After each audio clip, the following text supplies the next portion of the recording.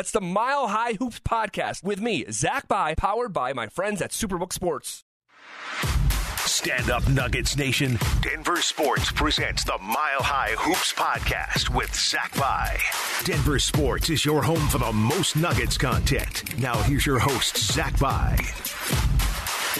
What is up, and welcome to another edition of the Mile High Hoops podcast. As always, I am your host, Zach By, and as always, I appreciate you spending a sliver of your busy day with me here on the podcast, reacting to the 11th consecutive win at Ball Arena for the Denver Nuggets, this time in the form of a 122-109. I think it's fair to say blowout victory of the Los Angeles Lakers. It never really felt close, to be totally honest with you. The Lakers' largest lead in this game was 3. At one point, the Denver Nuggets were up 20. Never did this game feel in doubt, especially when you get the notification about 4 hours beforehand that LeBron James wasn't going to play. And as someone who was going to miss the second half of the national championship game between Georgia and TCU because he had tickets to Lakers Nuggets, I was supremely disappointed.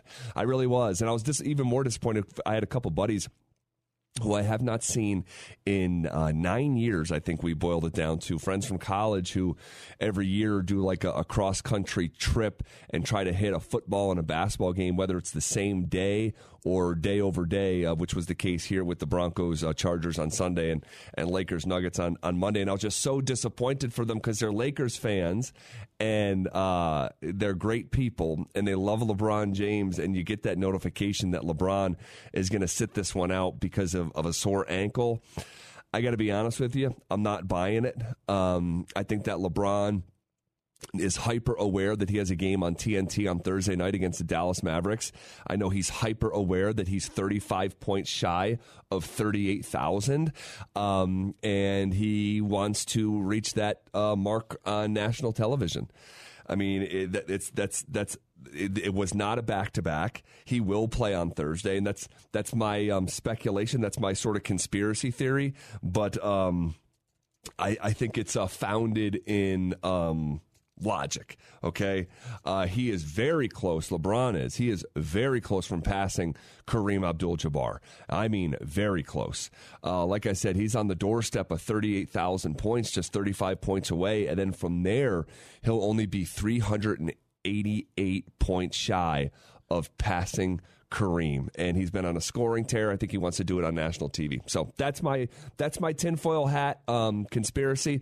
So anyway, I was in the building. It was great to be there. The place was completely sold out. I mean, completely. Really great energy, great atmosphere for largely, just to be honest with you, a very unremarkable, forgettable game, mostly.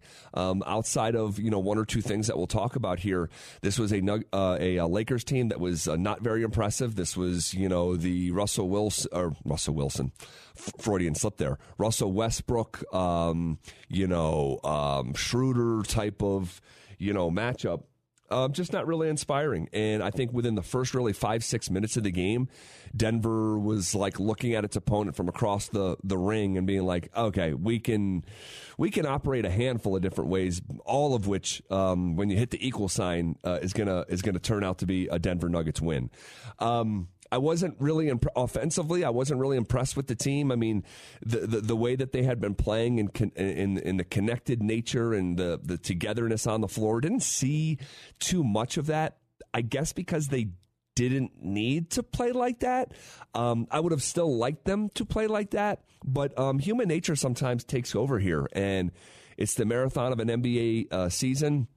So you saw guys, maybe go into business for themselves just a little bit. I mean, I think I can fairly put Jamal Murray in that category, not to any sort of detriment or to be overly negative, but Jamal saw this as an opportunity, much like in the games against Houston from about a month ago, to be like, okay, like I'm going to get some shots up. And Jamal's at such a place on this comeback trail where on a night like last night, I guess I'm okay with it. 29 shots, that's definitely a season high. 34 points, that is a season high. So good for Jamal, although it came in individualistic type of way. That was okay. It was good to see Jamal, finishing in traffic a little bit. That was nice to see up close. What else? I mean, he scored at all three levels, and that was, good to see. And like I said, when he's willing to put his body in harm's way, attacking the basket, I made a little note of that in my notepad while at the game. Nikola Jokic, what do you say? Another triple-double on just 5 shots, and he made all 5. A perfect triple-double. It was just the 12th time in NBA history that a player has a triple-double with taking 5 shots or less. This is so unusual. This is not the first game that he went perfect from the floor. Earlier in the season, he had a game he went 4 for 4 against the Chicago Bulls. This is a game where he was dishing the basketball left and right. He finished with 16 assists. I think he had 10 or 11 of those at halftime. I was actually like a minute or two late to my seat, and one of the first 5 or 6 plays is Jokic driving baseline and just no looking over the head hook past a diving Aaron Gordon for a dunk. Gordon had rebounded it well, 10 points in 22 minutes, gotten a little bit of foul trouble, just 9 points, but I thought he was good. But Jokic was just, you talk about, and Malone was asked about this after the game, he is, Jokic is the ultimate let the game come to you type of guy. I mean, he really is, and my colleague here at The Fan asked Micah Malone after the game, does he come in with that mindset, do you think, or is it literally on the fly and he's just look, this dude just he just takes what the defense gives him, and all coaches say that. It's so easy to say. It almost sounds silly, reducing someone's diagnosis of the game. Yeah, he takes what the defense gives him, but in the most literal sense, that's how Jokic operates, and he doesn't force anything. And it was a night, like I said, 5 or 6 minutes into the game, it was the Nuggets are going to win. It's just a matter of if they play with their food and win by 4, or they keep their foot on the gas. They could have won by 20, 25 points. But because I think of a bit of the disjointed offensive nature, it was just a 13-point win. Like I said, it could have been by 20, 25. Defensively, though, I'll say this. The reason that they won by 13 and not 4 or 5, because I thought defensively they were pretty good. Not the best effort of the season, but considering what the tone of this podcast was even a month ago, you go back and remember what some of those games looked like. They were making the concerted effort to, bring it defensively. And I want to give a quick shout out to Zeke Naji, who only played 13 minutes. He's got to not foul at the rate that he does, and some of it is just you just kind of shake your head. A young basketball player, but I want to say this. I had good seats last night. Okay, I was maybe 15 rows behind the basket, and Zeke, you get a better appreciation watching him up close for the physical specimen that he is and the way he's able to move laterally. That is part of the reason he was the 22nd pick in the NBA draft in 2020. He was good defensively. He really was. He blocked a couple shots, and just on the switches and just that lateral movement, it's I have eyes on this. This is today's NBA, and he's got that quality.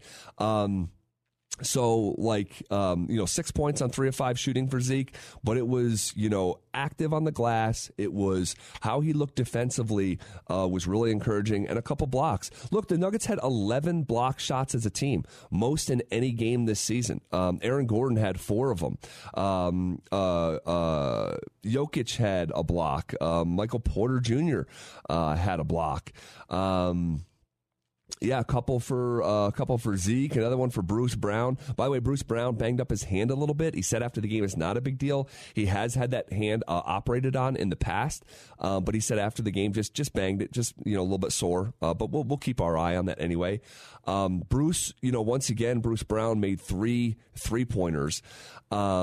He continues to shoot it well. I mean, it's largely consistent. I mean, Bruce Brown was coming off a game in Cleveland on Friday night where he hit 3 threes again. So 6 threes in the last 2 games for Bruce Brown. He has really largely been terrific. You're talking about a guy who is, let me pull it up here. What is it now? It's, he's shooting 50% from the floor, almost exactly, and 41% from 3. I mean, just incredible. And the rate that he's taking open threes is the most by a country mile of his career, and you're seeing a positive percentage reflect the open nature of some of those shots and the benefit of playing alongside Nikola Jokic. I wanted to mention this. I listened to the. I'm driving home, listening to the post game, listening to Mike Malone, and he's like, "Look, I've been around this league like 22 years," and he's like, even with my dad, and he's like, having a guy take 5 shots. He said most guys would be upset. Talking about Jokic, right? Going 5 for 5. He's like, most guys would be upset. Jokic isn't, and I don't even think like you can't even compare like the tenor of a 5-shot game from former superstars to Jokic. That's just not where his mind is at. Not even close. I mean, I think it was a conscious effort to not take more shots. It's not like the game just didn't come his way. He could have taken more shots. I wonder though if he consciously was like, okay, tonight's a night we're going to win.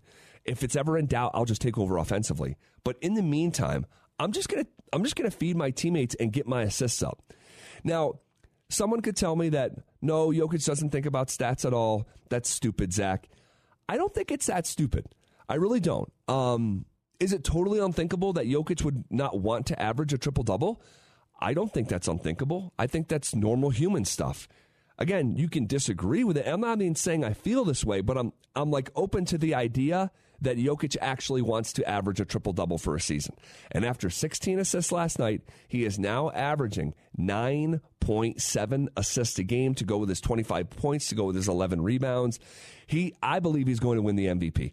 I've been saying that for a long time now. I said that before the season. If he makes an undeniable case like he did again a season ago, I just don't think that voters are going to like dig their heels and like, damn it, I'm not going to vote for him for a third time, or, I just like he's shooting the most effectively of anyone in the league.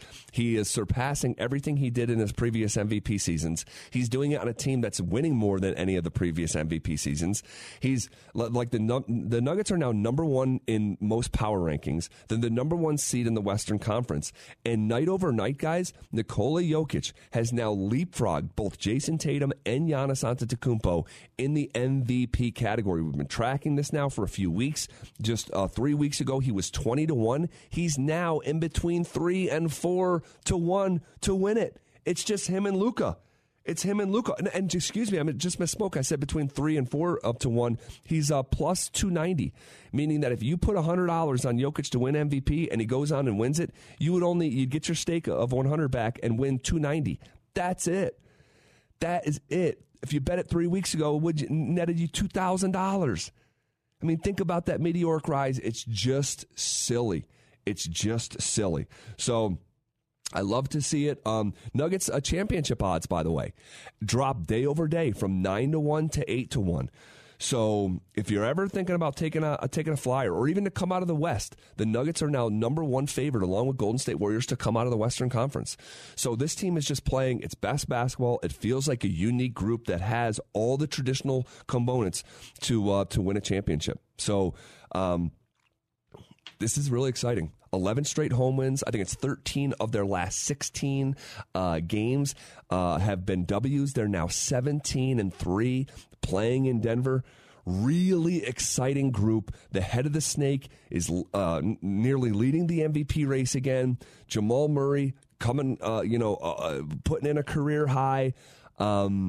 This is really exciting. This is really, really exciting. So we'll continue to obviously track things. Okay, the Nuggets now move to 27-13, number 1 seed in the West with the tiebreaker over Memphis. Memphis next has the Spurs at home, so that's probably going to be a W.